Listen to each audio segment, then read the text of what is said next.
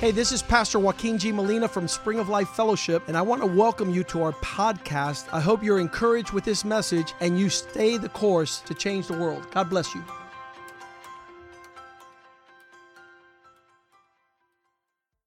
Father God, thank you for this day, oh God. Thank you so much for all the things that you shared with us, oh God. Thank you so much for allowing us to come to a Sunday service, oh God, where we get to come and learn and hear more about your word, oh God, and receive the call that you've given us, oh God. Lord, I pray today, oh God, that the words that come out of my mouth would not be my own, oh God, but I pray that the words that come out would be your words, oh God. Lord, I pray that you'd plant a seed in everybody's hearts and minds that are here under the sound of my voice today, oh God, that they would not leave here the same, oh God, but that they would leave encouraged to go out into this world and to fulfill the purpose that you've given them. It's in your precious and holy name that we pray, and everybody says, amen, amen, and amen. Like I said last night, I was in Georgia in Megan's apartment last night, and I was in the pool, and I was sharing with them that what I was going to share with the youth group next week is I was going to share a word about their calling. If you've been at church for any amount of time, you would have heard many sermons, and I was basically born in the church, but I was certainly raised in the church, where you hear the word, I was called to be a pastor. I was called to be in the worship team. I was called to be do the cleaning ministry or being an usher. And you've also heard the opposite. You've also heard I definitely wasn't called to be a singer on the worship team. And some people say I was called to be a singer on the worship team, and you're like, come on. Maybe, but no, come on. But the message that I'm going to share about today is about the calling, about your calling. And, if you're at church sometimes, you kind of hear how people share their calling. Usually when they say that they have a calling, it means that they've received a special assignment from God. They know exactly what God has told them and put them on this earth to do. And usually the way that they share, or sometimes it's just something that stays on my mind when they share it, is that they receive some special revelation, like how God called Samuel. If we turn in our Bibles to 1 Samuel 3, verse 1, there's a very special way that God calls Samuel. It says like this: Now Samuel was just a boy, and he was under the tutelage at that time of a priest named Eli. And the word of the Lord was rare in those days. There was no widespread revelation. Next verse. We're going to go all the way down to verse 10. And it came to pass that at that time, while Eli was still lying down in the place, and when his eyes had begun to grow so dim that he could not see, next verse, before the lamp of God went out in the tabernacle, Samuel was lying down and getting prepared to go to sleep. And sure enough, Samuel falls asleep, and then in the next verse it shares that all of a sudden, the Lord called Samuel. And Samuel, he said, "Here I am." Next verse. So he ran to Eli and he said, "Eli, you called me?" And Eli's like, "Dude, what the heck are you talking about? I was sleeping. I don't know what it is you're trying to tell me." He's like, "No, I thought you called me." He's like, "Go back to bed, man. I'm tired." Okay, so he went back to bed. Next verse. But sure enough, he hears the voice again, and all of a sudden, verse 6, it says, the Lord called out yet again, and Samuel rose up and said, "Eli, I'm here. What do you need?" And Eli's like, "I didn't call you, man. What's going on? Go back to bed." All right, you went back to bed. Verse 7, it says, again, sure enough, now Samuel did not yet know that it was the Lord that was calling, and the Lord was going to reveal something to Samuel. Verse 8 says, the Lord called Samuel a third time, and the third time he got up, and then finally Eli realized it's like, I guess this guy's not having weird dreams. Something's really being said to him. And so he says, "Listen, Eli, next time someone calls you," verse 9, "go and lie down. And if he calls you again, say, 'Speak, Lord, for your servant hears.'" So Samuel went and laid down in his place. And sure enough, he heard the voice again. And God called Samuel in an audible voice. And he said, and he received the call that God gave him. And many times it's been shared on this pulpit plenty of times, and I'm not here to call anybody's credibility. They say that God spoke to them and gave them a special revelation of what they're supposed to do, and they heard an audible voice. And that happens, I guess. And there's another way that we've seen that God calls someone in the New Testament. You might say that this is an Old Testament thing, but in the New Testament there's something that's similar that happens to Saul, who became Paul. It says that Saul was on a donkey, and Saul was riding a donkey, and all of a sudden there was a bright light, and he got pushed off the donkey, and he was on his way to Damascus, and God said in verse 4, he fell to the ground, and he heard a voice and said, "Saul, Saul, why do you persecute me?" Verse 5 says, "Who are you, Lord?" Saul asked. And the Bible says, "I'm Jesus, whom you are persecuting." So verse 6 in Acts 9, verse 6 says, "Now get up and go into the city, and you will be told what you must do." So we see that there's one type of way that people receive their calling, that they hear it in an audible voice, and they respond to it as in saying, "Here I am, Lord," like you would respond to me if I were to call you. And there's another way it says in the New Testament that it says that, you're on the way. In this case, he was on his way to do something evil. He was going to go persecute some Christians. All of a sudden, God knocked him off his donkey and said, "Hey, Saul, it's your time to go into the ministry."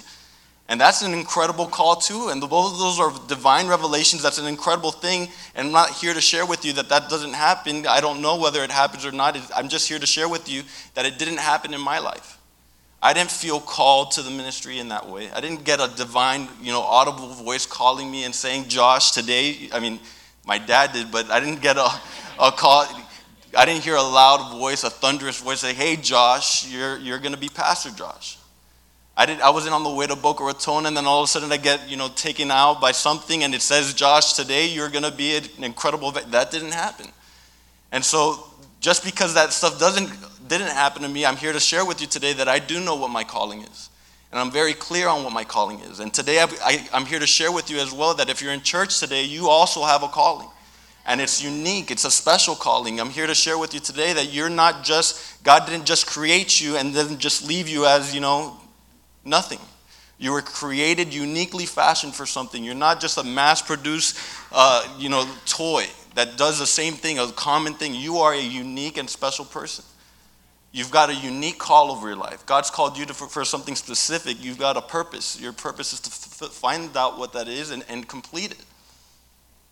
The way that the Bible describes that God created man, like I said, it wasn't just he created everybody to look the same, act the same, do the same thing.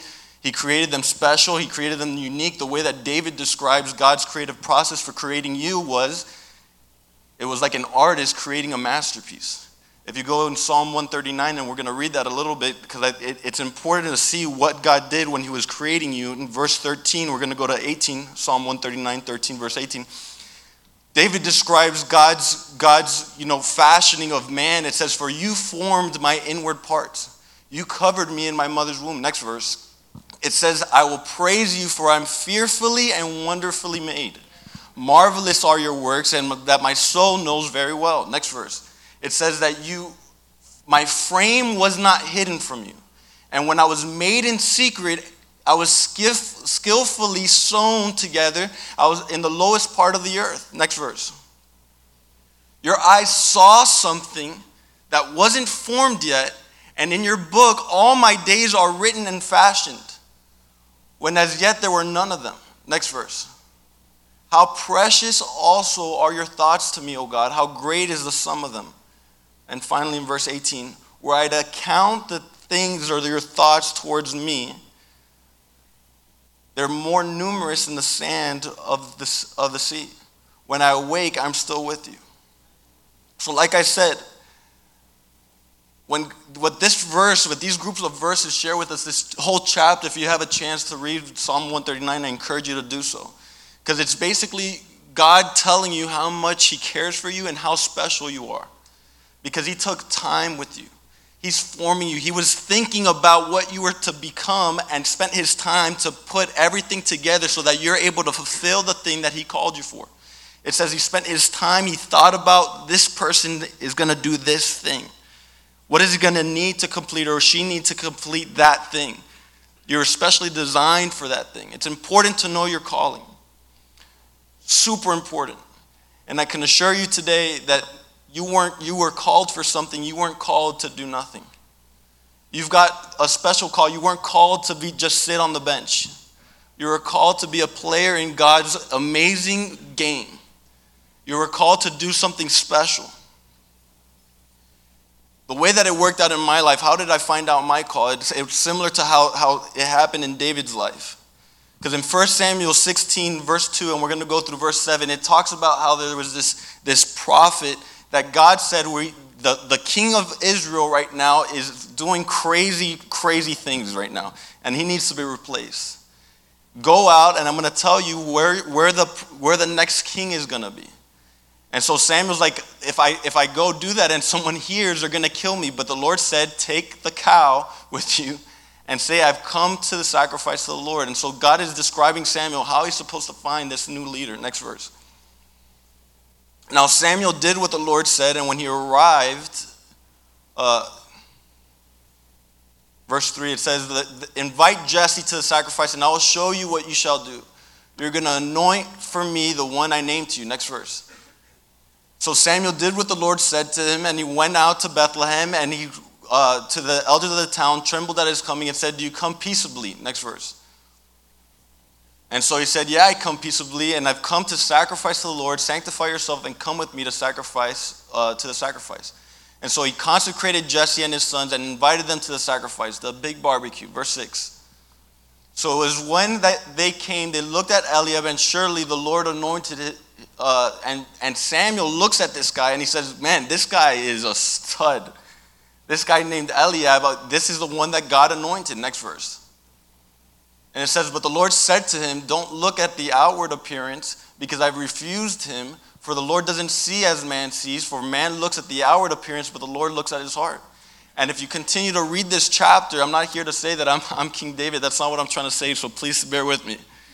If you read these chapters, all of a sudden you start reading that Samuel goes down the line and he looks at all the people that he thinks are being called to this calling of being a king of Israel.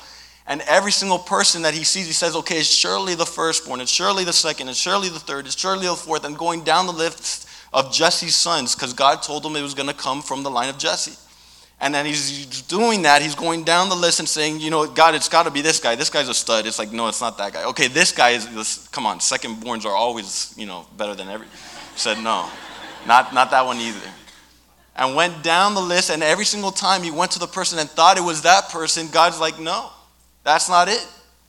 The crazy thing that happens here is that all of a sudden, if we go to verse 11, it says that there was one son left, and he wasn't even invited to the barbecue. He was out doing, something else. And Samuel said to Jesse, are these all the young men you've got here? And then he said, there remains yet the youngest, and he's over there keeping sheep. And Samuel said to Jesse, send and bring him in, for we will not sit down till he comes here. Next verse.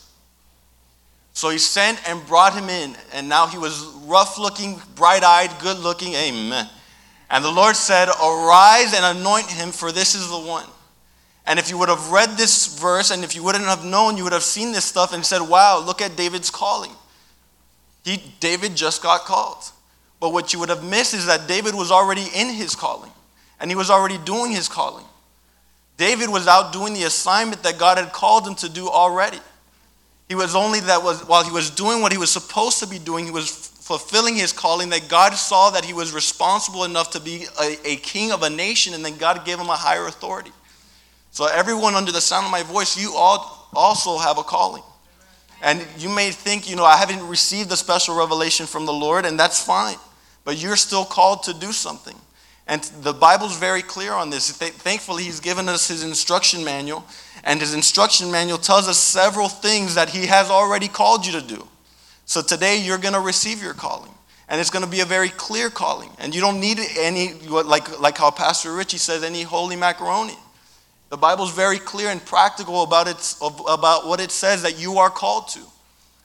Like I said before, you're not called to just sit every single day and come to church on Sunday and check the box and then leave. No. You're called to play a part of his team. You're called for something greater. So what are you called to? And we're going to go down. But before we get to that, I want to share really quickly why it's important to know what your calling is. Because that's important too. Because if you don't know why it's important to have a calling, you would have heard today that you've got a calling, and then, okay, but if you don't do it, then that's fine. No, you are made for something.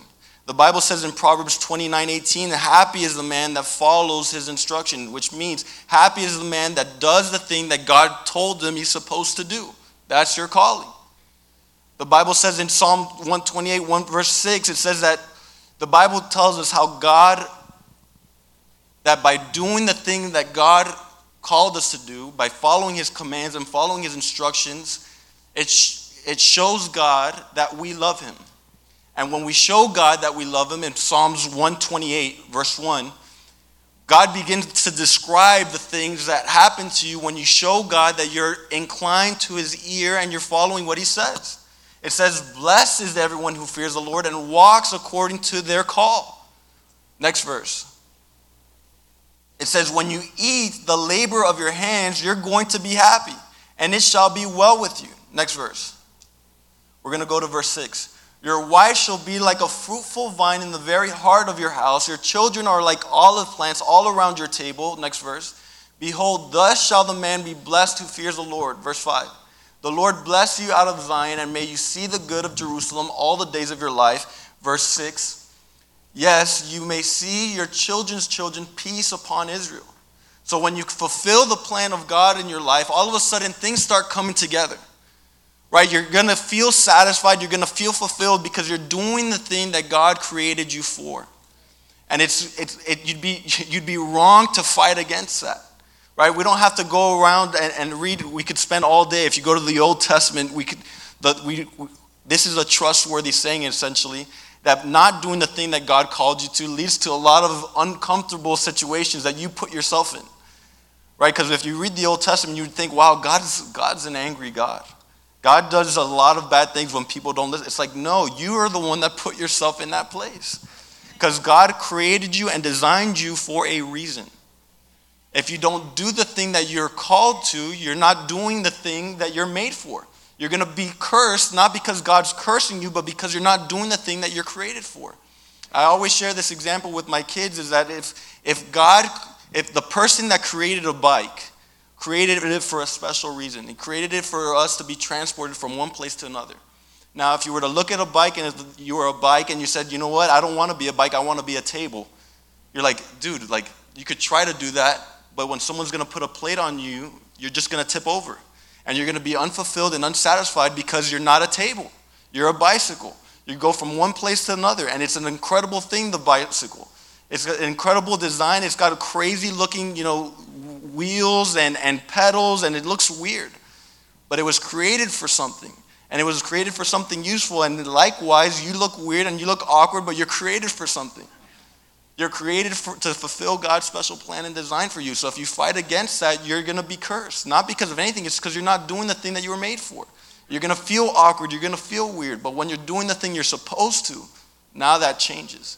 Right? I shared with the youth last week that there's a thing that if you've played a sport before, if you're good at what you do, there's a moment in that sport or in that task that you're doing that all of a sudden you're in this like flow state, right? If I played basketball when I was younger, and I still tried now, but there's a time when you're playing basketball and you're a shooter, that there's something happens. You have no idea what it is, but it just feels like whatever you shoot goes in the basket. And you could just throw it up and it's going to go in no matter what. All the mechanics are just coming natural at that point. And it feels amazing. There's no word to describe it. You're doing exactly what you're supposed to in that moment. And everything you throw up goes in. And when you're doing the call and you're fulfilling the purpose that God put you in, it feels the same way. You're doing the thing that God created you for. All of a sudden, all these blessings that it describes in Psalm 128 that we just read happen in your life. But even more so, when you understand your calling, all of a sudden you figure out that certain things start manifesting, incredible things. And we don't have time to read the whole chapter. I wish we did, but it's one of my favorite chapters. Hebrews chapter 11 is an incredible chapter. Hebrews chapter 11 is an incredible chapter because it's what a lot of Christians call is the chapter of the Hall of Faith. If you begin to read that chapter, all of a sudden you see all the different highlights of people that did incredible things for God. There's people like, it describes Moses and Abraham and Noah, incredible tasks that they did for God. And you start reading and wondering why it is that they were able to do those incredible things. And we're going to read it now in Hebrews chapter 11, verse 32. It says like this, what more can we say about these folks? For the time would fail me to even, it only shared only a couple of people. It didn't have enough space to talk about Gideon, Barak, Samson, Jephthah, David, and Samuel the prophet. Next verse. We're going to go to verse 40. Who through faith, look at what they were able to do. They subdued kingdoms. They worked righteousness and they obtained the promise that they were given. They stopped the mouths of lions. Next verse. Quenched the violence of fire. They escaped the edge of the sword, and out of weakness they were made strong. They became valiant in battle. They turned to flight the armies of the aliens. Next verse. Women received the dead, were raised back to life. Others were tortured, not accepting deliverance, that they might obtain a better resurrection. Next verse. We're going to jump to verse 38. It says, of whom the world was not worthy of. The Bible describes that these people were so special and they did exactly what they were supposed to do, that the way that the Bible describes these folks is that the world was not worthy of them. They were so special, they did exactly what they were supposed to do, and they received all these promises that God made for them because they were walking according to their calling. It means that God told them, hey, listen, after you do this thing, or by doing this thing, you're going to obtain a reward. Now, you don't see that right now, but if you continue walking according to your calling, that's what you're going to receive. And some people hear that and they say, well, I don't receive the reward right now. I don't want to do it. But if you don't want to do it, you wouldn't have received the reward that God has for you. These people cast away all their thoughts, their own opinion of themselves, and they put all that to the side and they say, I am going to follow what God told me to do. And because they did what God told them to do, they received all God's rewards. And not only that, they were able to do incredible things in this world because their plans, whatever they had plans, didn't even come close to the crazy things that God wanted them to accomplish. You'd be a fool to say that you have a better idea of what you're going to do with your life than the creator of the universe. Right? The creator of the universe designed this whole thing, a lot smarter than you and me. Right? So obviously, he knows what to do with your life a lot better than what you know what to do with your life. As a matter of fact, as we remember in Psalm 139, it says that God didn't just create you for creation's sake. It says that he spent time thinking about what you were going to be doing. He spent more time thinking about what you were going to be doing than what you spend thinking about yourself. And some of you guys are like, impossible, because you think about yourself often. But trust me, God loves you even more than you love yourself. And so we're going to read some of this stuff that God calls us to, and I hope that after today we would have a strong sense of what God's called us to. A strong sense, so that we can live our life with purpose, so we can live our life with meaning, so that we'd be able to accomplish great and mighty things that God had prepared from the days before you were born. So let's go. If we could turn, we're going to turn now and start describing the different things that God called us to. And the first thing that we got to share today is that God called you out of something.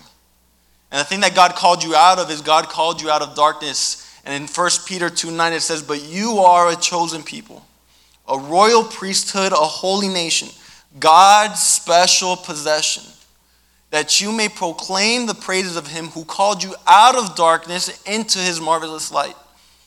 Now, a lot of times you would have heard this verse shared in church and you would have said, wow, that is a beautiful thing. That's a nice saying. I'm a royal nation, royal priesthood. That's some good stuff right there.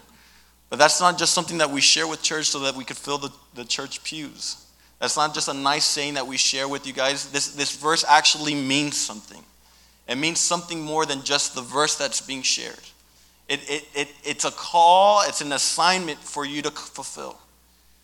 Now, you would have read this and it says you're called out of darkness and into marvelous light. And some of you guys may think, wow, why isn't the Bible so clear? What is darkness? What is light? Why doesn't it share with us something clear of what that means?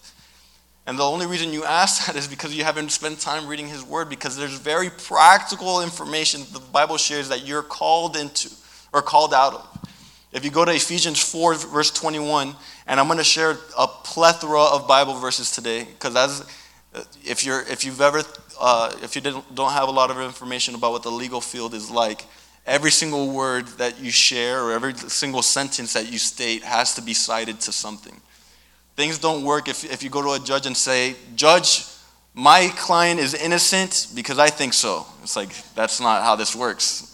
Stuff is rooted in the Bible. It's planted in the Bible. There is evidence for the things that I'm saying here today. It says, if indeed you've heard him and have been taught by him as the truth is in Jesus, next verse, we're going to go down to verse 32. So just follow me. That you put off concerning your former way of thinking, the old man which grew corrupt according to deceitful lusts. The Bible says in verse 23, and be renewed in the spirit of your mind. Verse 24, and that you put the new man which was created according to God in true righteousness and holiness. Right? The Bible describes that you're called out of this corrupt, dark way of life. And you're called into a way of light. And what that means is, verse 25, therefore each of you must put off falsehood and speak truthfully to your neighbor, for we are members of one body. Right? This isn't something that's just said. This is very practical stuff. What does it mean to be called according to light? Well, it means that you ought to speak truth. Now, this is a very curious thing. Therefore, putting away lying to each other. This is a very curious thing because a lot of people think that, this is what we're supposed to do is not to lie. That's what we're supposed to do. But it doesn't say put off lying. It then gives a command that you're supposed to speak truth. A lot of the problems we're having in the world today is that there's an absence of people speaking truth. It's not just that people aren't lying anymore. It's that when somebody lies, no one calls them on it anymore. Because they're too worried and ashamed about what would happen to them if they speak to the truth. That's a problem. Because now we see how dark the world's gotten. There's no one sharing light. Right? And there's a difference between sharing light in the way that Jesus shares light and sharing light in the way that people's like, all right, thank you very much. I don't want to hear from you ever again. Right? There's a way to do this type of stuff. But it doesn't say that just because it's difficult that you stop doing it. It says you must speak truth to your neighbor, for we are members of one body. So not only put away lying, but put on truth and speak truth. When you see something's out of order in your son's life, in your daughter's life, in your friend's life, your job is to, as a child of God, to shed light and say, hey, listen, this is the way that it's supposed to go.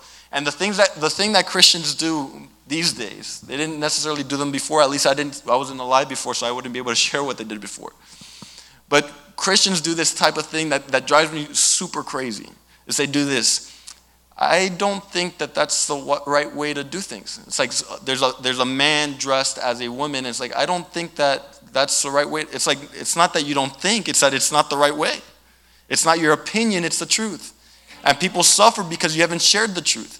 And so there's a child that's misbehaving and they're lying, they're hitting somebody, and you're like, it's funny. I don't think that's the way that a child should behave. It's like, no, it's not that it's not funny that you don't think. It's like that's not how a child should behave.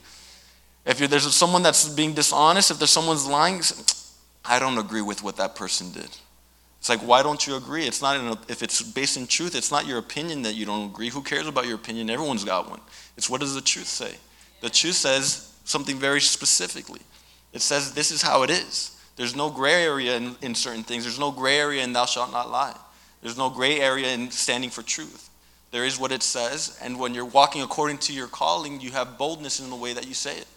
And that's what the people in Hebrews chapter 11 did. Or the people in the Old Testament, we read stories like in the book of Esther, where things were done incorrectly, they were done wrongly, and despite what she felt like during that moment, she knew that her people were going to suffer tremendously if she didn't speak up. And she walked with boldness because she knew what her calling was. She knew what she was called for. She understood her instruction. And so she walked into the king's palace not fearing that she was going to die because she knew that God wanted her to be right there at that moment. And that's what happens when you have your calling. That's what happens when you understand your calling. Is regardless of the place that you're in, when you're walking according to your calling, you know that the consequences of what happens don't affect you because that's what you're called to do. So regardless of what your suffering is going to come from that, that's what you're called to do. And this life is temporary. If you know who Jesus is and if you understand the Bible and you believe it truthfully, what happens to you in this world doesn't affect you. You're walking with purpose. You're walking with authority. You come not as Josh Molina, but as somebody that has a message from God. A messenger of God that needs to share the word of God because the people need it. And if God made me for that purpose, and regardless of what happens to me, I'm supposed to do that thing. And while I do that thing, all of a sudden I could do even more incredible things than what I think, but also I'm going to be blessed for it. Because that's what God designed me for. So don't only put away lying. It says let one another speak truth to his neighbor, for we are members of one another. Next verse. It says, be angry and do not sin. Do not let the sun go down on your wrath. Next verse. Nor give place to the devil. Nor give place to the devil. In Genesis, it talks about the story of Cain and Abel. And the story of Cain and Abel is kind of crazy because the story is extremely short. It's very short. And in the story of Cain and Abel, there's an incredible thing that happens, that all of a sudden Cain offers his sacrifice. And Abel offers his sacrifice. And God looks at the sacrifice and he says, listen, Cain, this is not what is required of you. You're required to give something else. He's upset. He gets jealous that his brother's sacrifice was accepted. And God tells him something. He says, Cain, don't be upset. Don't give a place to the devil, because you don't know that the devil or sin is crouching at your door and its purpose is to take you out. Right? This thing isn't a joke. It's not a funny thing. If you give the foothold to the devil, all of a sudden you give him an entrance to your house. When I was younger and I was playing with my brothers, something would always happen that we're boys. We're fooling around, we're messing around. Someone always takes it a little step too far. And when you take it a little step too far, now you're incredible. So what Brandon would do is that Brandon's a lot smaller than me. And Brandon would take it a step too far, and now, when I was younger, I was 160 pounds at like 12 years old. Brandon was like 90, maybe. And so when Brandon would hit me a little bit too hard, now it's all bets are off. Game over. Brandon's going to die. And so Brandon was faster than me, and so he would run extremely fast into, somebody's room, so I couldn't get in. And he'd run and shut the door fast as he could. If I was able to just get there a little bit quickly than I would normally get there, and I stuck a foot on the entrance of the door, I'd be able to squeeze my rotund body into the room. And if I was able to get into the room, then all of a sudden all bets are off. Brandon's dead. But I didn't need to get my whole body through the door. I didn't need to get my whole arm through the door. I didn't need to get, half my body. All I needed was a little foot to land in the little crack, a little piece. And when that was done, all of a sudden all bets are off. I could get in the room. In the same way, if you give a little place to the devil, if you give a little place to sin, a little place, not a big place, just a little place, all of a sudden all bets are off. The devil's got a grasp on you. And little by little, he's going to start pulling that string, and just like a thread on a sweater, the more he pulls, all of a sudden there's no more sweater. Don't give a foothold to the devil, the Bible says. You're called out of darkness and into light. Next verse.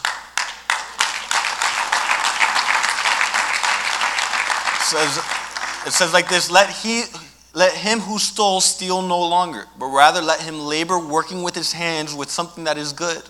And he may have something to give who has a need. Let's keep going. Let no corrupt word proceed out of your mouth, but what is good, necessary for edification, that it may impact grace to the hearers. There's something that's going around today, is that people no longer know how to share an encouraging word to people. Even when someone does something good, what you have to say is, for the young folk, for some of you older, I'm going to give you some insight. It's called a roast, right? You roast somebody. Somebody does something, you roast them. You make fun of what they just did. And now there's no more encouragement. Someone does something good, you're like, you don't even mention it. They do something bad, you're ready to jump on them and pile on. Nobody's edifying anymore. When you're called into light, you carry something else. You carry something greater than just, what you would have done in the past. You carry an encouraging word. And people need it these days. You could tell that there's a drought of people hearing, that they're worthy of something. And you could tell by the way that they comport themselves, the way that they dress, the way that they act. They don't think they're good for anything. They've never heard somebody tell them that they're more than just an object to be made fun of. And that's your job. You are called to that. It's not that you don't need a special revelation. You don't need to hear God.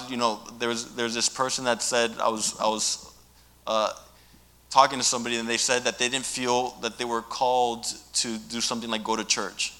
I'm like, that's not something you have to wait for God to reveal to you in a special dream, right? He's got his word. God says very plainly these things. God says plainly, let no corrupt word proceed out of your mouth. That's not just thou shalt not curse and say bad words. It's also thou shalt give a good, encouraging word to people. You're called into light. Necessary for edification, that it may impart grace to the hearers, so that it'd be a sweet thing for somebody to hear in a world that no longer shares anything gracious to anybody. Next verse. And do not grieve the Holy Spirit of God, by whom you were sealed for the day of redemption. Next verse. Let all bitterness, wrath, anger, clamor, and evil speaking be put away from you with all malice. Take away all that. It's not good looking. Take away the bitterness. It doesn't look good on you. It's an ugly dress. It's an ugly shirt. Take it off. You'll find that when you're in church, it's an occasion for people to say things to you that sting a little bit harder than a normal person would say it. If you've been at church for any amount of time, for longer than a couple days, church is a great place to get offended. Great place. People say some crazy things at church. Crazy. There was a time, this is my first Sunday service that I've ever shared, but the first Wednesday service, and it's been my only Wednesday service that I shared. I remember that I was in law school at the time. It was during finals week, and if you've been in law school, I'm just going to give you a little hint of what it's like. Law school, they give you a lot of assignment, a lot of reading assignment, and you're trying to catch up, and you're trying to barely breathe, and they keep on piling more and more reading assignments all throughout the semester. But you have one test, only one test in law school, and you're graded based on how other people do. So you may have what you think is an A+, test submission, but if somebody else does just a little bit better than you, you could go from an A+ to a C. You're being constantly compared to somebody else's work. And so you only have one test at the end of the semester. And so and all your tests are at the end of the semester. So as you can imagine, that's a very stressful time for a lot of law students, because they're trying to catch up. You're graded on the entirety of the thousands of pages you were given throughout the semester. And now you're trying to curate it, and put it all together and try to remember as much as you can on a whole law book, which could be this thick, that you've read. And so during that time, similar to this time, my dad calls me out of the blue and says, hey, you're up for Wednesday. I'm like, geez, all right, great. I was at the library all day studying, and I had to come up with a word that God gave me to share with the church. And I put it together, and I shared it with the church, and it was the first time that I had ever shared. And after I was done, I went outside, and a lady came up to me, and she said, wow, incredible word. You're not very articulate, though. I'm like, why? Why? Was it necessary? No. Did you need to say it? No. And obviously I still have some work to do, because it still stings a little bit. But as somebody that's called out of darkness, you're called to get all this stuff out of your life. Put it away. Next verse 32. And be kind to one another. She needed that. But I need this next part, forgiving one another, even as God forgave you. I want to highlight something in this verse, though. And I've kind of been doing it as I've been going along. It's not only that you're called out of something, it says that you're called into something. And if you would have read 1 Peter 2:9 like we shared, it said something very special. It says that you are a chosen generation, a royal priesthood, a holy nation. Right? That's something that's a high call. That's special. And then it says in Galatians 4:7, it says, so you're no longer a slave, but you're a child of God. And since you're his child, God also made you an heir. Okay? That's crazy. Right? We just saw a little bit of recently the Queen of England died, and so it was back on TV, the royal family. And you see kind of how they have to comport themselves, how they have to dress, and how they have to walk. You know, to be an heir of that throne, that's incredible. You're an heir of a kingdom, right?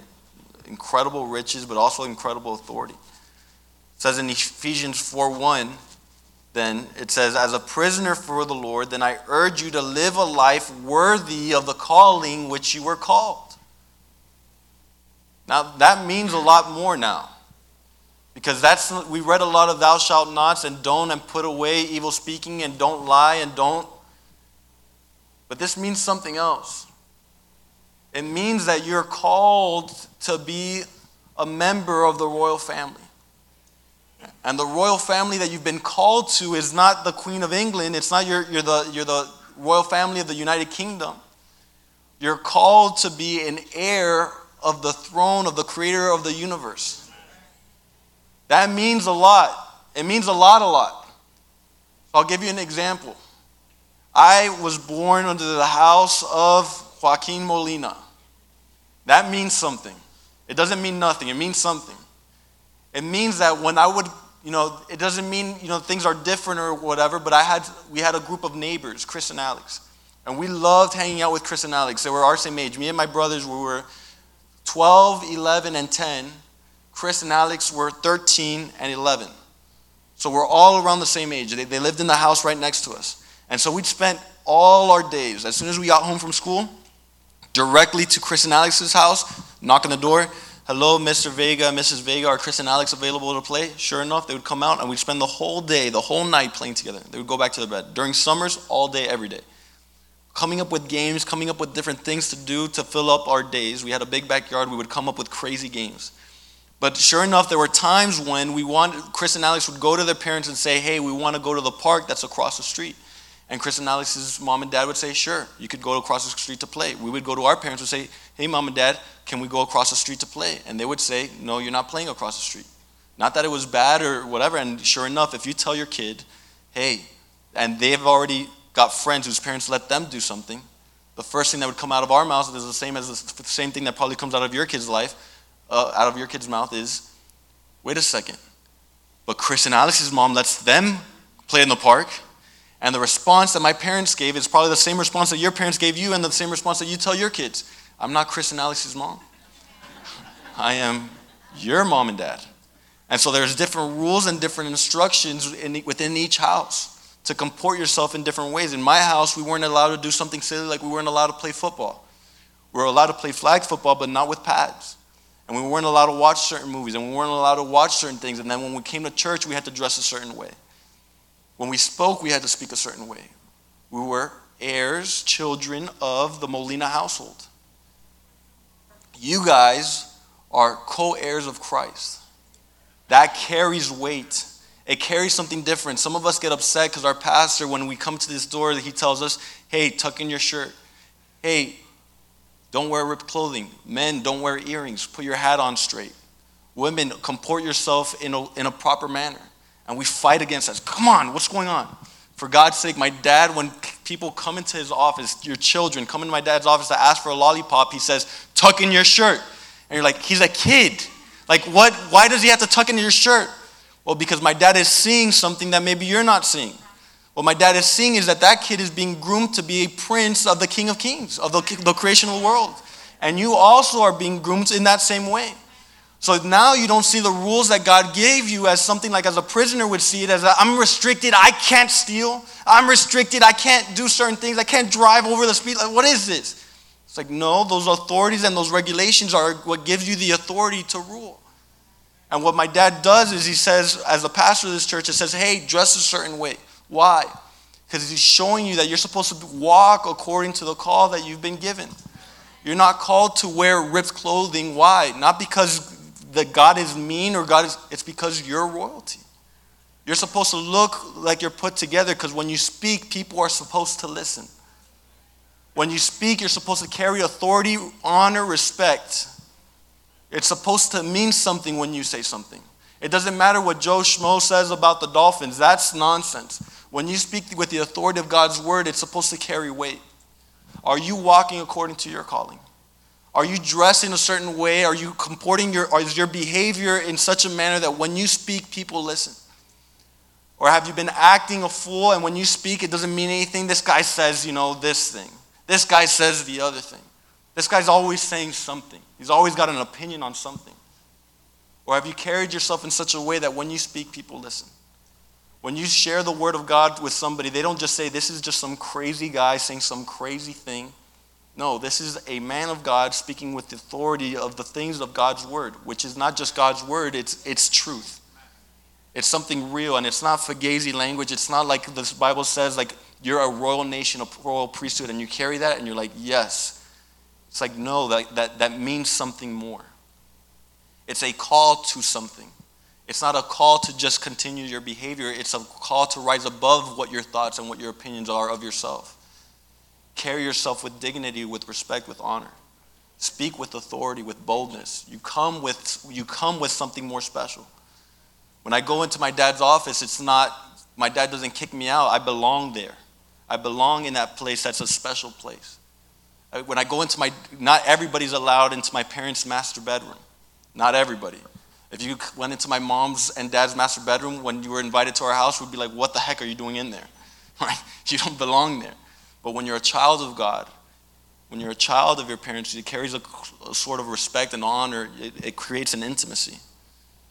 You're allowed to come into a place where you're allowed to ask from the King of Kings and the Lord of Lords certain things, and those certain things are given to you. They're granted to you.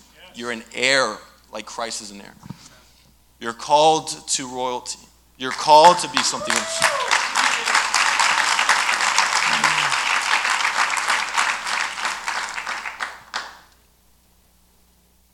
Not only are you called into royalty, but God also gives special callings for people like you and me today.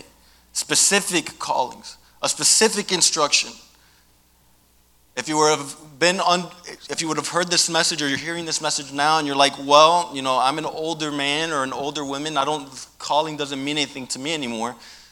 That's something more for kids. Like, you tell the kid, like, oh, I want to be an astronaut when I grow up, and he still has life to live, and so he can be an astronaut maybe, potentially. No, but the Bible has specific calling for you even as an older man. In Titus 2:2, it says older men, right? This is not just something that Josh thinks it's cool for older men to do. It says specifically, older men, you're called to be sober, reverent, temperate, sound in faith, in love, and in patience. That's a specific call. It's not something that you have to hear from God to reveal to you in divine revelation. It's in his instruction manual for your life. You're called to be sober-minded, reverent, temperate, sound in faith, in love, and in patience. In other words, you're called also, like I just shared, to carry with you a certain amount of respect. The way that you comport yourself is supposed to show other people that when you speak, it matters. You're supposed to be patient in love, temperate, reverent. Not just being the idea that I get when I read this verse is like that weird uncle that you have that just says some crazy things, and when he talks, you're like, dude, this is my crazy Theo. I'm sorry, I don't know what he's doing. It is what it is. No. It says that you're supposed to be sober, speak with a purpose, say something with meaning, instruct people in the way that they need to be instructed. You've got a role. It doesn't matter how old you are, if you're still alive, your role is still this. It hasn't ended. You're not done. There's no retiring from this stuff. This is your call. You're still called to do this stuff. As a young man, you're also called to something. It says in Titus 2:6, likewise, exhort the young men to be sober-minded. Right? There's a call for older men to exhort the young men to be just like them. Right? It's not just be sober-minded for being sober-minded's sake, but your sober-mindedness is supposed to reflect off of you and reflect onto somebody else. So they're the same way. How are you comporting yourself? Would you want somebody to act like how you would act? Well, the Bible says that you're called to be sober-minded, and your sober-mindedness should be bouncing off of somebody else so that it shines also in sober-mindedness. Verse 7. It says, in all things showing yourself to be a pattern of good works, in doctrine showing integrity, reverence, incorruptibility. Next verse.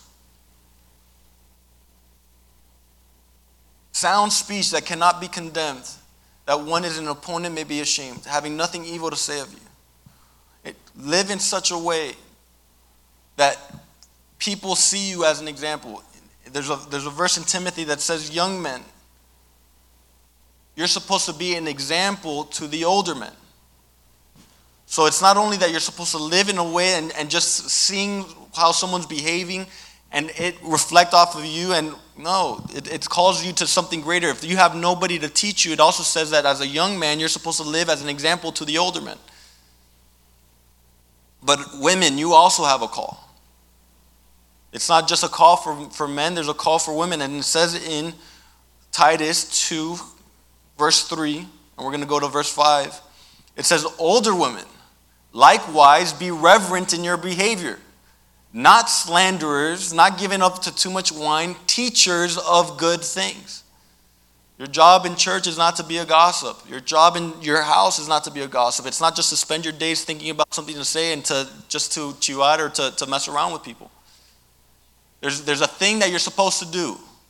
You're supposed to be a teacher of good things. Your role in the church is not to sit in the back of the chairs and just let the men handle all the things that men do. You've got a role to play in this. You've got a calling. And if you would have gone to church your whole life and done nothing with that calling, you're not doing the thing that God called you to. How can he say, well done, good and faithful servant? You haven't done anything. You're not good and you're not faithful. You've literally done nothing. Right? No, you've got a calling.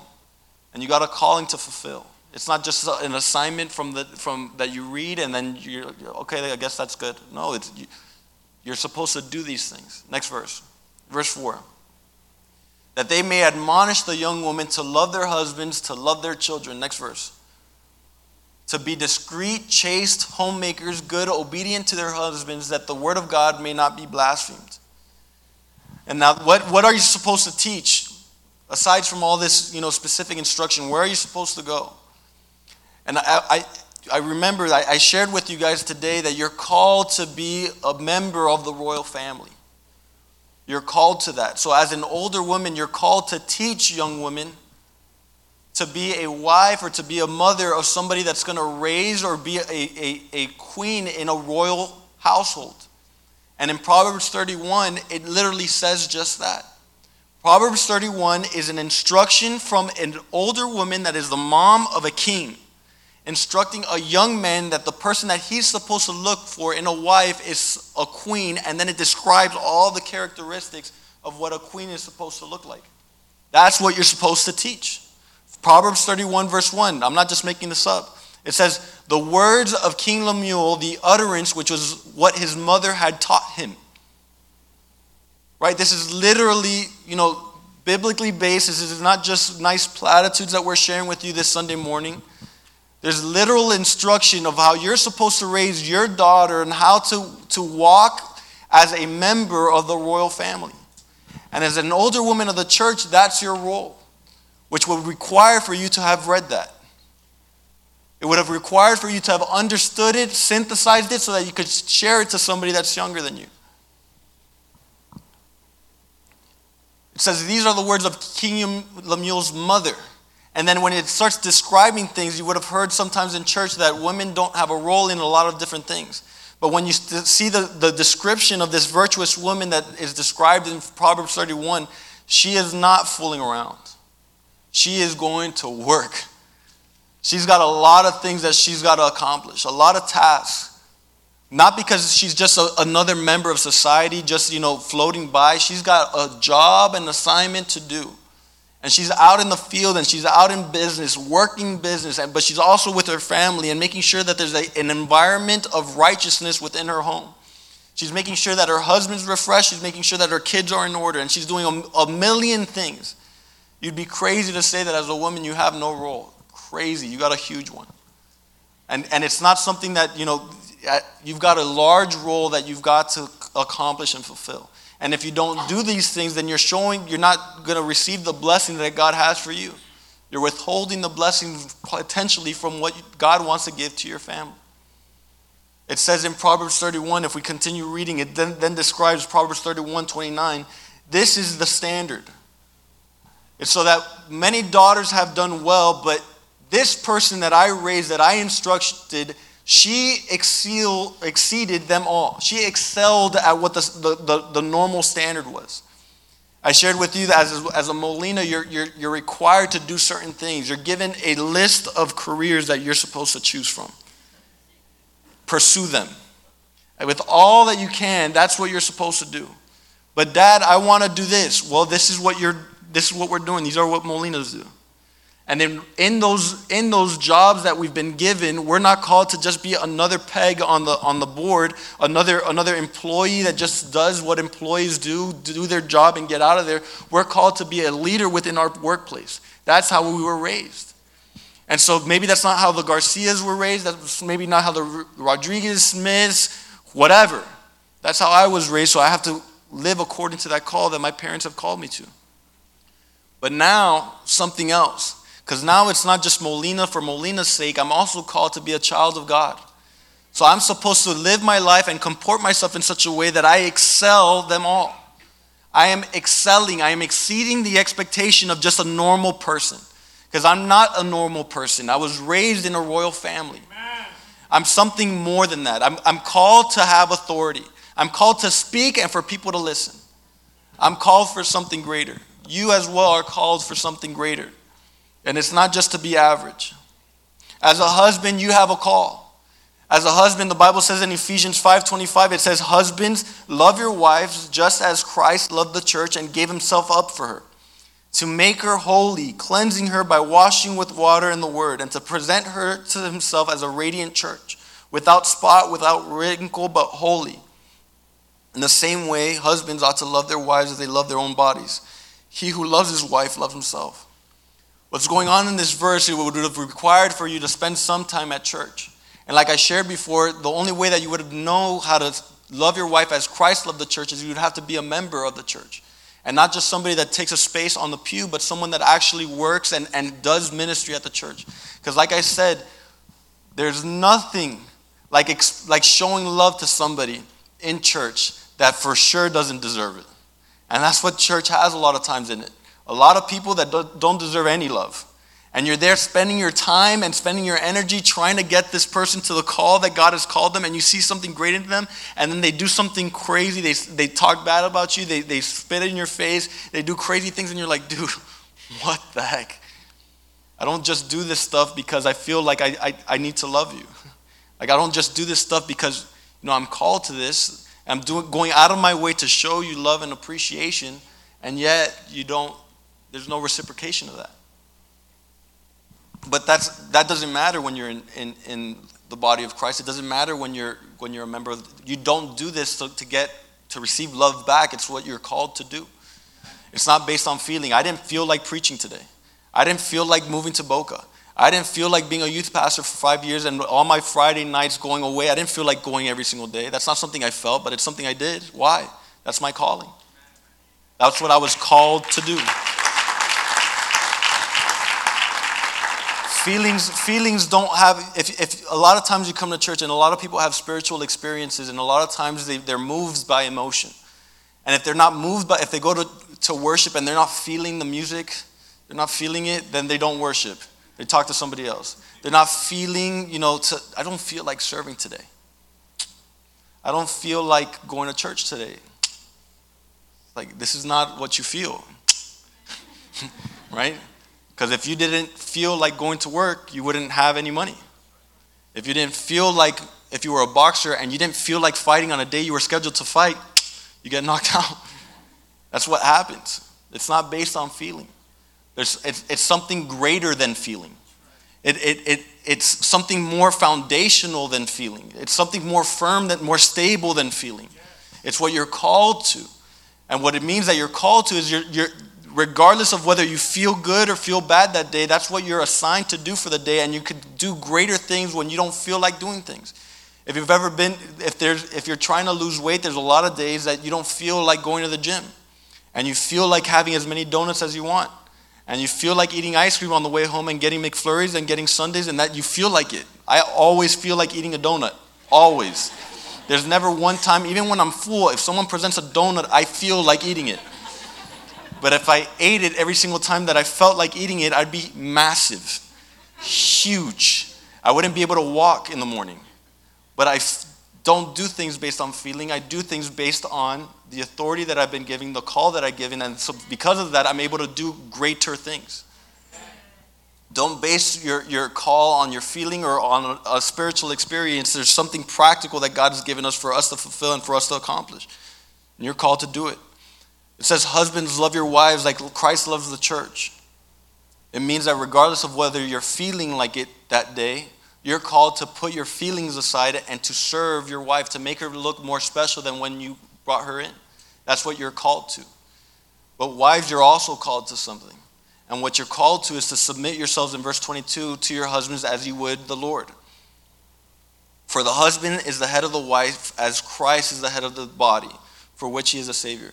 Now, as the church submits to Christ, so also wives should submit to your husbands in everything.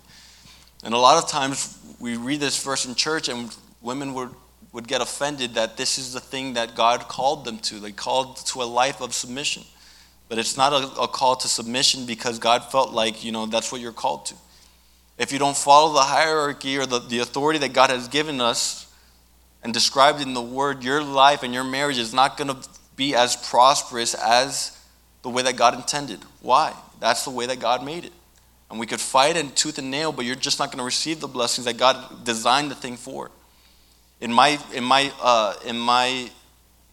athletic career, my short athletic career in high school, we had a basketball team and we had a lot of good players, a lot of them. And some of them had they had equal talent.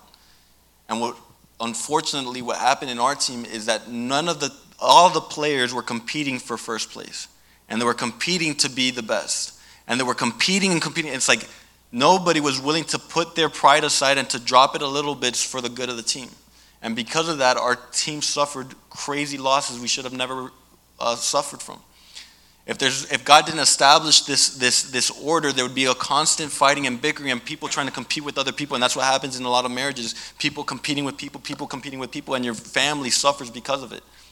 It doesn't progress. Your kids don't reach their full potential because when they see their parents' lives, they're constantly fighting about who did what and what did the other thing. But the authority is that the husband submits to God, and insofar as he submits to God, the wife submits to the husband. That's the covenant that they created. So husbands, you also are in a call of submission. Your submission is unto God. And your wife is supposed to feel comforted in the fact and knowing that, hey, this person is following God's lead. And if you're following God's lead, your wife can be secure in knowing that you're going to reach the potential that God has for your family. You're called to that. And wives, support your husbands in that call. Encourage him to that call for your benefit, for your family's success. If you're fighting against God's established order, you're going to be like that bicycle I talked about earlier that's fighting and complaining that it's not a table. It's like, dude, ridiculous. That's not what you were made for. If God would have designed you to be a table, he would have created pegs and made you to be a table, but that's not what you are. Right? It's not something that we have to fight against. God establishes clearly. We follow that. We're going to live the blessed life that God has for us. We fight against it. It would be a curse that we place on ourselves. Because God didn't create you to be the head of the household. But men, you also were called to be the head of the household. Which means you've got to rise up to that call. If your wife feels insecure about it, that's on you. It's your job to say, hey, this is what's going to happen. It's not to speak with the authority that God has called you to. This is the direction of my family for this time. And it's not that I'm not going to speak with too much authority of this because obviously I'm not married, but I could speak with authority of this because that's the way that God described it in his word. So it's not an I'm sorry, that's what the truth is. God called you to be an authority, not an authority figure, God called you to direct and lead your household. Wives, you're called to support in that calling, and in that your family would be successful. And in the same way, as a parent, you're called to discipline your children. That means that when your child leaves your house, they would have carried with them the grace and the dignity, or they would have carried the righteousness that you curated within your own home. This is going to be a news flash to a lot of you. And I'm speaking with authority on this for sure because I'm the youth pastor at this church. My job of Brandon, and the job of Nick, the job of all the pastors in this church is not to raise your child. It's not. The job of your teachers is not to raise your child. That is on you. You are called to raise your children. You are called not only to have your children, but to discipline them. The Bible says that if you don't discipline your children, watch what happens. Proverbs 19:18. It says, discipline your child when they are young enough to learn. If you don't, you are helping them destroy themselves, in this verse says. Discipline your son while there's hope, and do not set your heart on his destruction. If you don't discipline your child is it's gonna lead to your child's destruction. And that's not the job of the pastors. The job of the pastors is to instruct your child outside of your home so that when you go back home, you could say, hey, you see, I'm not crazy. This thing is real. Look at this person. He did it, and look at how his life is. That's your job. But your job is to discipline your child insofar that people, when they see him, it's not a time like, oh, there comes that kid. It's a time of refreshing. Kids are supposed to serve as a refreshment. Look at his youth. Look how much energy he has. And for the church, it's the same way. When we see children worshiping God, it's supposed to serve as our encouragement that, look, that is something so pure and honest. This kid loves God. And he's doing it energetically and enthusiastically, and it serves as a refreshing to the church. You don't do that to your children, that child's not doing that at church. That kid's running around serving as a distraction in the church, and not only your house suffers, but also the church suffers. You're called to discipline your children. It says Ephesians 6:4, fathers, do not provoke your child to anger by the way you treat them. Rather, bring them up with discipline and instruction that comes from the Lord. Some of you guys have some work to do. Because some of you guys, the way that you've treated your children or the way that you've raised your children is you said, do as I say, not as I do. And now when you tell your child that he's supposed to do X, Y, and Z, they don't respect you, they don't listen to you, and you're like, this kid is just, I give up. It's like, whose job was that? Yours. Your job was to raise him so that he has respect or she has respect for when you say something. So now it's your job to go back home and to start implementing the things you want to see in your child in your own life. And maybe that stuff will reflect off of you and he'll pick up on some of those new characteristics that you've put on. You've put off darkness and you've put on light. You are called to instruct your child in the way that he should go. But you've implemented that in your own life. And then all of a sudden you start rebuilding that trust that you lost in your children's life. Because guess what? After today, if you've not been living the life that you were supposed to live, and you tell your child today, hey, see what Josh says? You got to do it. And then you go, you're a fool. It's like, that's not going to do anything. It's going to do nothing. He's going to think that what I'm saying, or she's going to think that what I'm saying is a joke. And a lot of children today don't have respect for their leaders and their pastors because their parents are frequent churchgoers, but they don't implement the stuff that they learn at church in their homes. So guess what? Everybody thinks church is a joke and this is a circus we're running. And it's not. And it's to your kids' detriment. This is a serious place. It carries with it honor and authority. This office of a pastor, the office of a bishop, carries with it authority. Authority given from God. Not authority that we sought for ourselves, and we're going to share that in a moment, and we got to go quickly. But they're supposed to give the respect to the leaders as they would give unto God. Because that's the person that God appointed in that moment today. I can assure you that my dad shared it before. I don't think that any of the pastors, maybe Nick, because he's special, he's perfect. But I don't think that anybody, and I'm joking. He's as close as you're going to get though. The pastors of this church didn't go out seeking to be a pastor. I didn't feel called to be a pastor. I literally was literally called and said, hey Josh, you're a pastor today. That's how it happened. I didn't seek it out. I didn't look for it. It just happened. And the same way, God has different callings for your life that as you implement the little things that he tells you, all of a sudden you're given more responsibility because you've shown yourself approved. And that's how this thing works. Parents, you're supposed to discipline your children. Children, the Bible says it clearly. It says that, this is not something that we necessarily have to turn to because we all know it. It says, honor your parents, obey your parents in the Lord. Show them honor. It says in Ephesians 6, 1-3. Honor your father and mother, which is the first commandment with promise. What does it mean to honor somebody? What does it mean to show them, to honor them? It means to value what they say. Give weight to the things and give weight to their opinions. How do you show your parents honor? Is you show them that what they say to you means something to you. It's not just like if a friend were to give you an opinion and say, hey, I think that you should part your hair one way and not the other. No, but when your dad or your mom says it, it should carry something special. And regardless, with something silly like that, for example, for a long time, if you're a member of the Molina household, at a certain point, you're not follically blessed. At some point, it starts to go on you, unfortunately. But fortunately, right? And so for a long time, I was losing my hair, and I was like, man, I want to take it all off because I don't think that it would look better a certain way. And my dad said, I don't want you to do that. That is, and forgive me for this, that is one of the dumbest things that I've ever heard at that point, I thought. You saw all the qualifying language as a lawyer you have to use? I was like, why does that even matter? Why does that make sense? In my mind, to this day, I'm going to be, I've always said that when I share, I'm always going to speak out of transparency and out of genuineness. To this day, I still don't understand why he told me that. It doesn't make any sense. But I waited until the moment where he granted me, he said, okay, you can try it. And waited years, 2-3 years, where people were like, dude, just cut off. I was like, I know, dude, I want to. What do you want me to do? But I wouldn't do it. Why aren't you doing it? I'm showing my dad that I honor him. It doesn't make sense. I value his opinion. And in the same way, your mom and your dad or your parents, even if you're old, may have an opinion on something. Your job is to show them honor. Show them that they still matter. Even if they're old, they still their opinion still carries weight. And sometimes they'll tell you something, and for your home it doesn't work, but at least show them that you're listening and that you care about what they're saying. So they don't feel like they're just another person sharing an opinion, but they have they raised you. At the very least, they're the reason why you're alive today, and you have to show them something for that. Show them that they matter in your life. Give their opinion weight when they share it. You're called to that. The Bible says that it'll go well with you. Why? Why does it go well with you?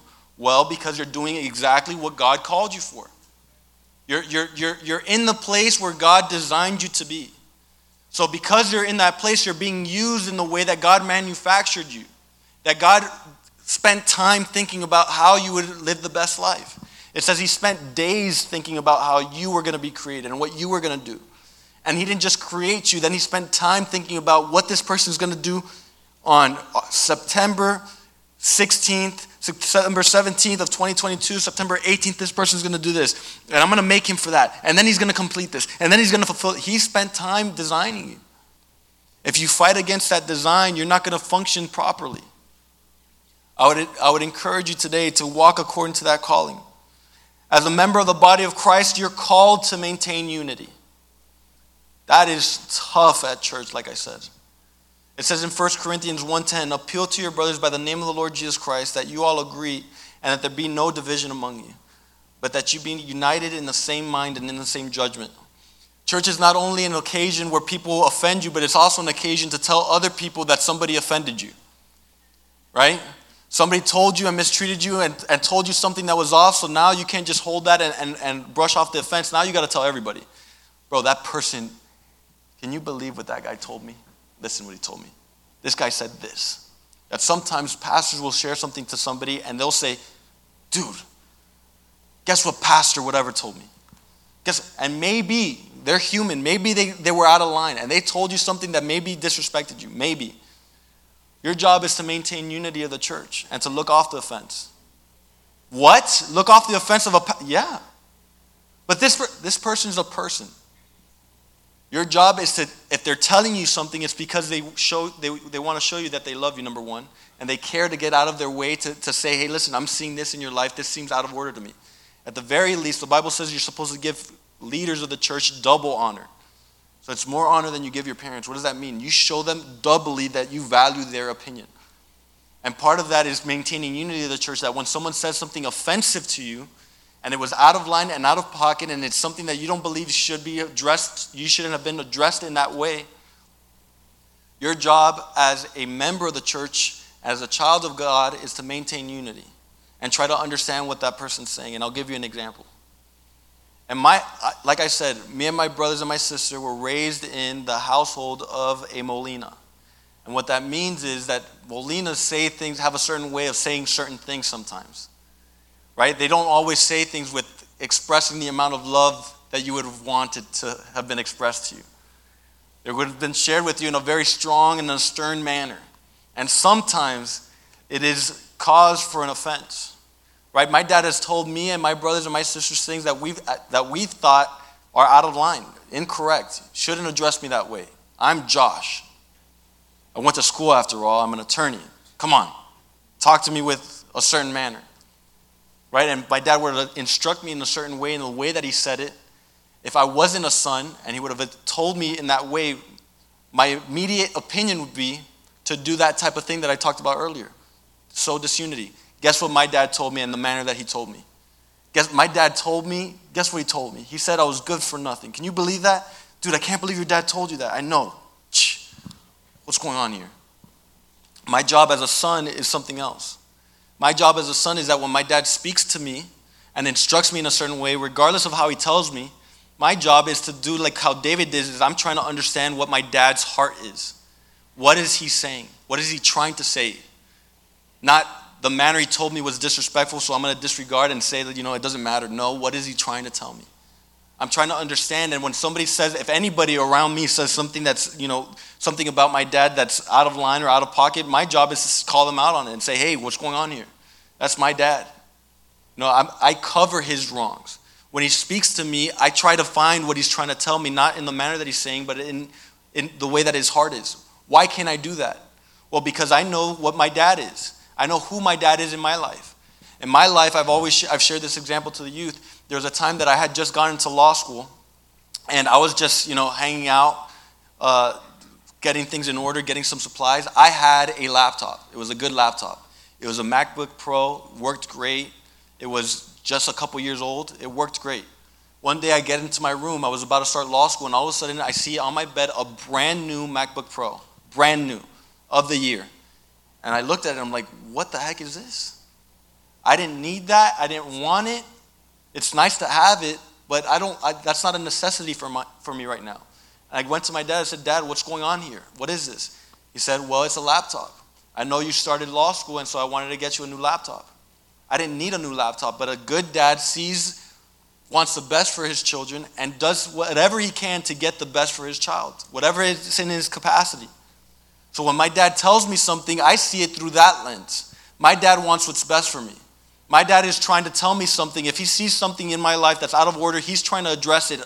Maybe the way that he was raised, he wasn't able to tell me in the way that I feel like I deserve to be told. But I know that there's no malintent when my dad shares something with me. And the same way in the church, you're going to find a lot of people that are going to say a lot of whacked out things. Your job in the church is to maintain the unity. And to say, this is my brother in Christ and my sister in Christ. Obviously, if he's sharing with something to me that I feel is disrespectful, I'm going to eat it.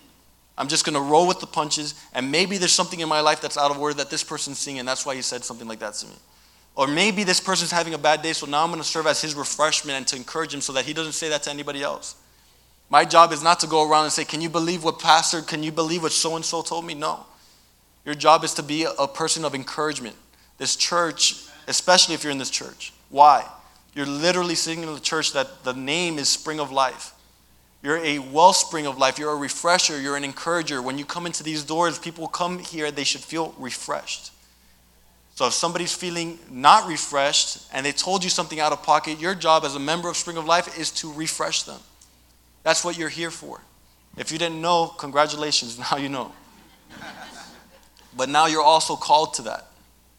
Now that means you got to raise your standard a little bit. Maybe you're going to church and just spending your time, enjoying the nice, little food that we have. You like the chairs, they're kind of comfortable. The screen is amazing. It's an incredible screen, and maybe it's, entertainment, but it's not. You're called to something.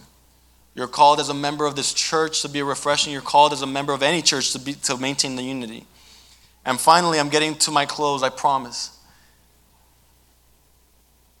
There's a very, very, very strange misconception in the church.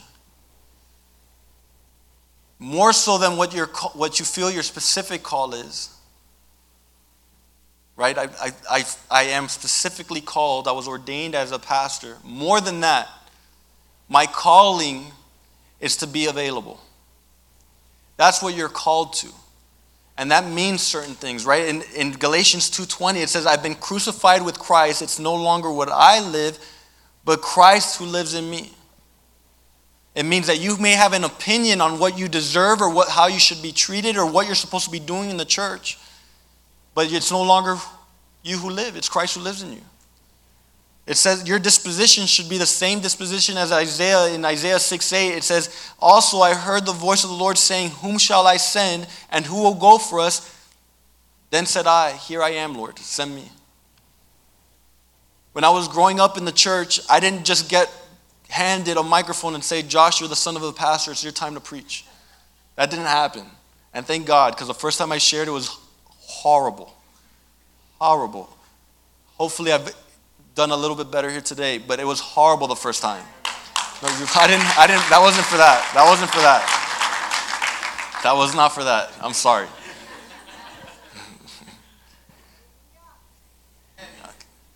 When I was in church, when I was 12 years old, they had a ministry fair, and I signed up to be a part of the sound ministry at like 11 years old.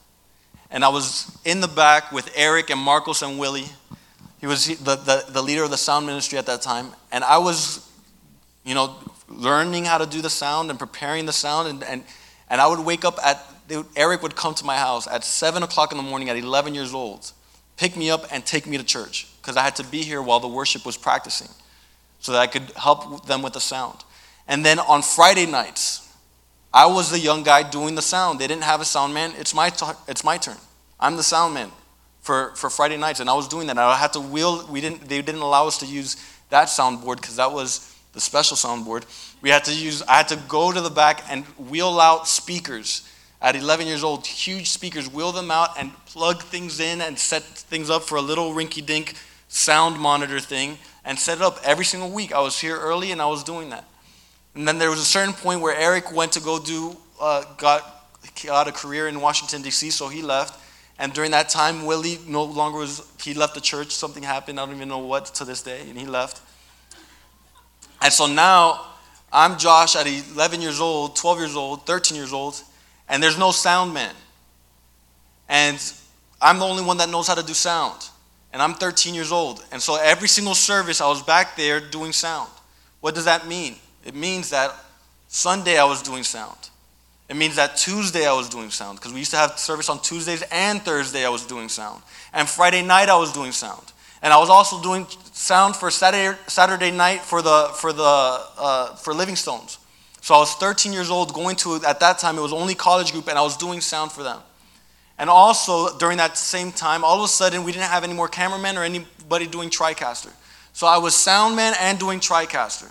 If you don't know what that means, it means that I was doing not only the sound, but I was changing the camera so that when we did live stream, people could see the service. And then sometimes the person doing the words wasn't there that day. So I was doing everything. I was running, changing the cameras, changing the verses, doing the sound. Running back, doing the verses, somebody said a verse, changing the camera, and doing all that at 14 years old, every single week. And then there was a time where I was at church Sunday, Monday, Tuesday, Thursday, Friday, and Saturday. The only day I had off was Wednesday. I was available. I was called to say, here I am. I'm available to do something. Who's called to do this? I don't know if I'm called to do anything, but if it's a need, I'm there. If there's a need, I'm called to fill that need. The Bible says that the harvest is plentiful, but the laborers are few. That means something else. It means that when you're called, you're also called to be available. The Bible says that this is a high call. This is the highest call. It says, be ye perfect as I am perfect. That's Jesus speaking. Jeez. Perfection? Perfection. What does that mean? There's no calling that you're unqualified for. It means that if there's a need in the church to fill, you're available to fill it. What that also means is that there's nothing that you're not worthy of. What does that mean? Everybody wants to hold a microphone. No one wants to clean a bathroom. I've done plenty of that. The pastors of this church have done plenty of that. But it also means that if there's nobody to do worship, the Bible, one of the qualifications of doing worship is not that you sing well. It's that you have a heart of worship. So if there's no one to do worship, you better start singing something. Praise God, we have worshipers. Right? Because there's some people that, man, we love them to death. But worship is not their calling, right? Wrong. Worship is their calling because you're called to have a heart of worship. You're called to be available. And there's different things. And the Bible says, how am I going to get to the standard of perfection? How is it supposed to be like that? The Bible gives us an instruction. In James 1:4, it says, but let patience have her perfect work in you, that you may be perfect and complete, lacking nothing. There's a common misconception in the church because in the Bible it does say, well, we're going to read it right now. There's two verses that people use. In 1 Peter 4:10, it says, each person has received a gift. Each person has received a gift to minister one, to steward, and in the manifold grace another. Next verse.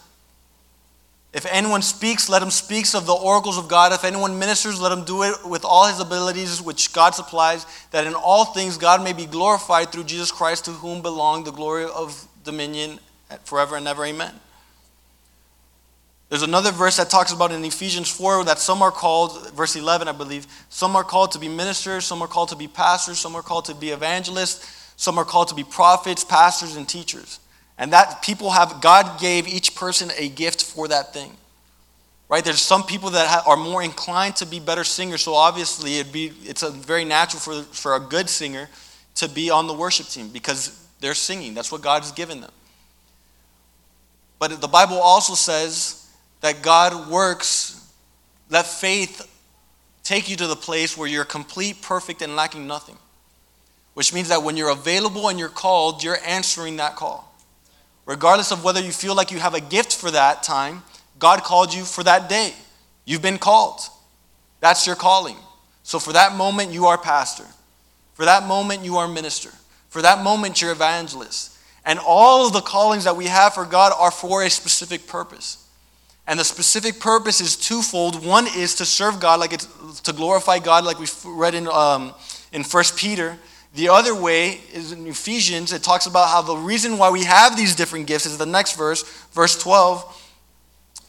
For the equipping of the saints, for the work of the ministry, to edify the body of Christ. So your calling is for a specific purpose. If you don't know what your calling is, I'm going to tell you that there's the purpose of every calling is to serve the body of Christ and to bring glory and honor to God. That's your qualifications. You have now been called. That's what you're supposed to do. That's your calling. You're called to be a pastor when you're available to be a pastor. When the pastor's mic is occupied, your job is to figure out what needs to be done and edify the body of Christ. And at times, that doesn't necessarily mean that somebody's going to say, hey, so-and-so, your job is to go to the back and to clean the bathrooms. Your job as somebody that's trying to edify the body of Christ is to look out and to see what's needed and then to fill that need. Because sometimes we don't know what we need, but you've got something special that God's put in your heart. If you don't do that thing, you're depriving the people of God of that special thing that God's given you. And until you've been called to something, to a greater call, fulfill the place that you've been put in right now. For you ushers, your job is to usher. What does that mean? Do it with dignity, grace, and respect. When somebody is trying to find a chair in the church, my Miami came out, church is a chair. Your job is to lead them to that chair. When the pulpit's not up and the pastor's looking for a pulpit, your job is to serve. Find the pulpit and give it to the pastor. When there's somebody that's hurting in the church, your job as a member of the body of Christ is to go and encourage that person. Your job is to call people and check up on them because you're trying to edify and serve the body of Christ. That's your call. Maybe you don't think that you have a gift for speaking. I did not have a gift for speaking to save nobody. Nobody. Yesterday when I was literally sharing something similar to Megan and George. I was like, the first time I shared was horrible, and George is like, I know. And he told me what the name of my message was. And I was like, yeah, it was that. It was terrible. I prepared all day, all night. I had a long time to prepare for that message. I had like 40 pages worth of notes. Sound doctrine was in my notes. I was ready to go. I came to church early.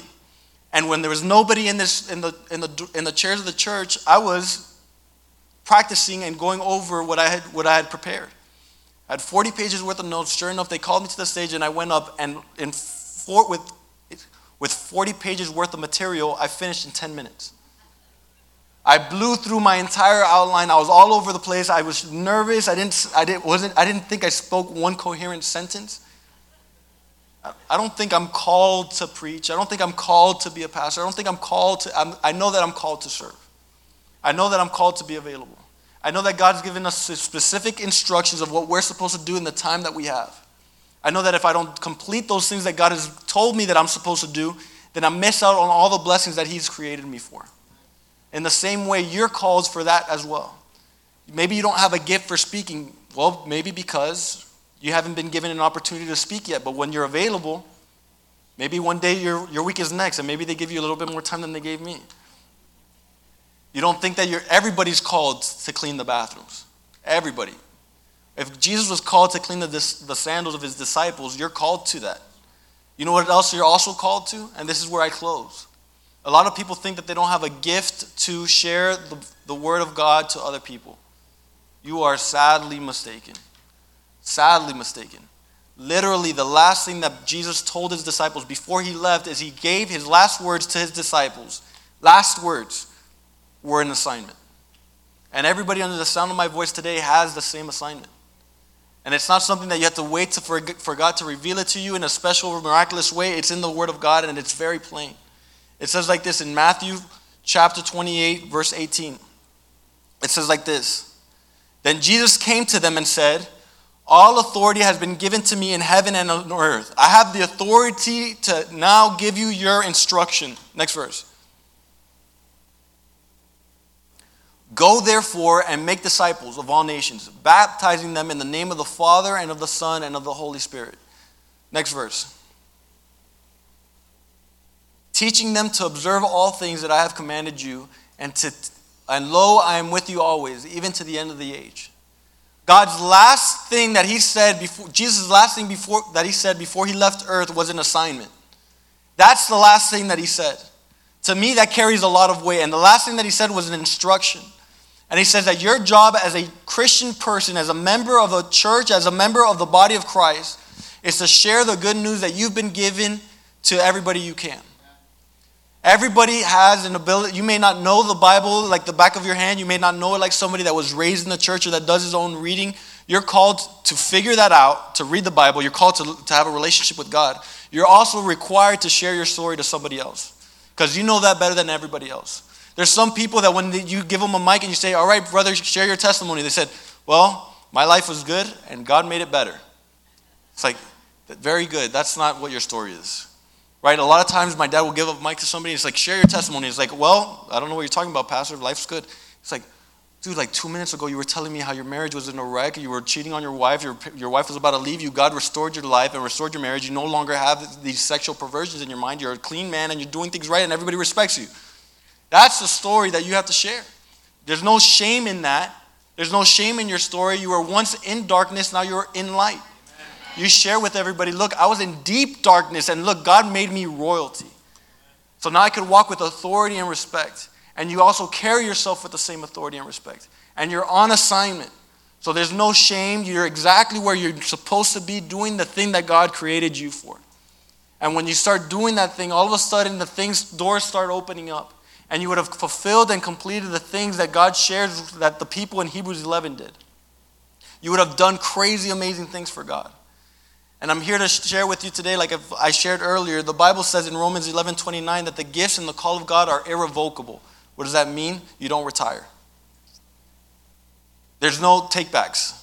It's not like God says, hey, you're a pastor. No. Hey, here's a broom. Go clean the... No. Hey, go tell that person an encouraging word. Nope, not that guy. Nope, he wronged me. No, that's the call of God. The call of God is irrevocable. Today you have received the call of God over your lives. And it wasn't something that you had to go out seeking in special revelation. It's already been given to us in special revelation, plainly. And maybe you will have a moment where God gives you a direct vision of exactly where you're supposed to be, exactly what you're called to be, and exactly in the time that you're supposed to do it.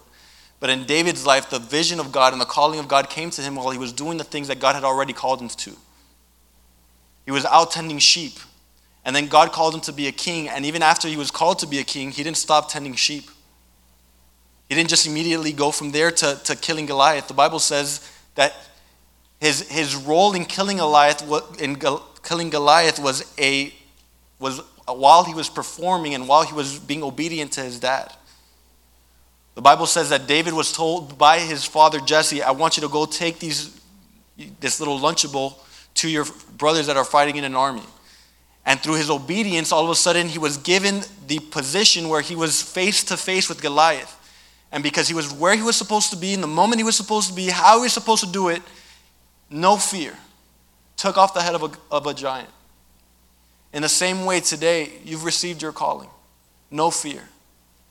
Go and be encouraged that today you know exactly what you were created for. You are on assignment. You've got a special purpose and a special plan for your own life. Your job is to fulfill that thing, and when you're done, God's going to call you back home. Be worthy of the calling that God has given you, so that when you're done and your time's expired here on earth, God would tell you, well done, my good and faithful servant. Well done, my good and faithful servant.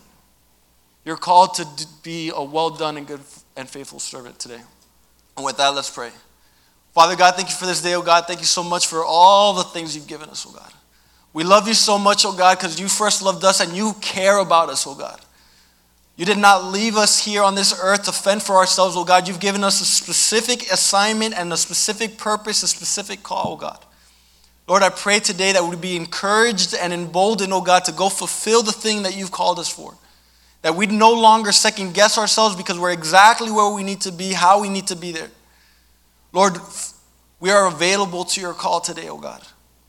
Use us, oh God, in the way that you would want us to be used, oh God. Lord, I pray that our thoughts, our opinions would not get in the way in the place that you have called us for. Lord, we love you so much, and we can't wait to see the amazing and crazy things that you're going to do in everybody's lives here today, oh God. The purpose and plans, oh God. Somebody walking with purpose, walking with authority, oh God. No longer second guessing themselves, oh God, or being insecure about the way that they look or the way that they feel, oh God. Because they no longer feel anything, oh God. They're on assignment. They're doing exactly what you called them to. And it's in your precious and holy name that we pray. And everybody says, amen, amen, amen. Greet one another in the love of the Lord. There is a second service in Spanish. There's a Wednesday service at 7. Love to see you there.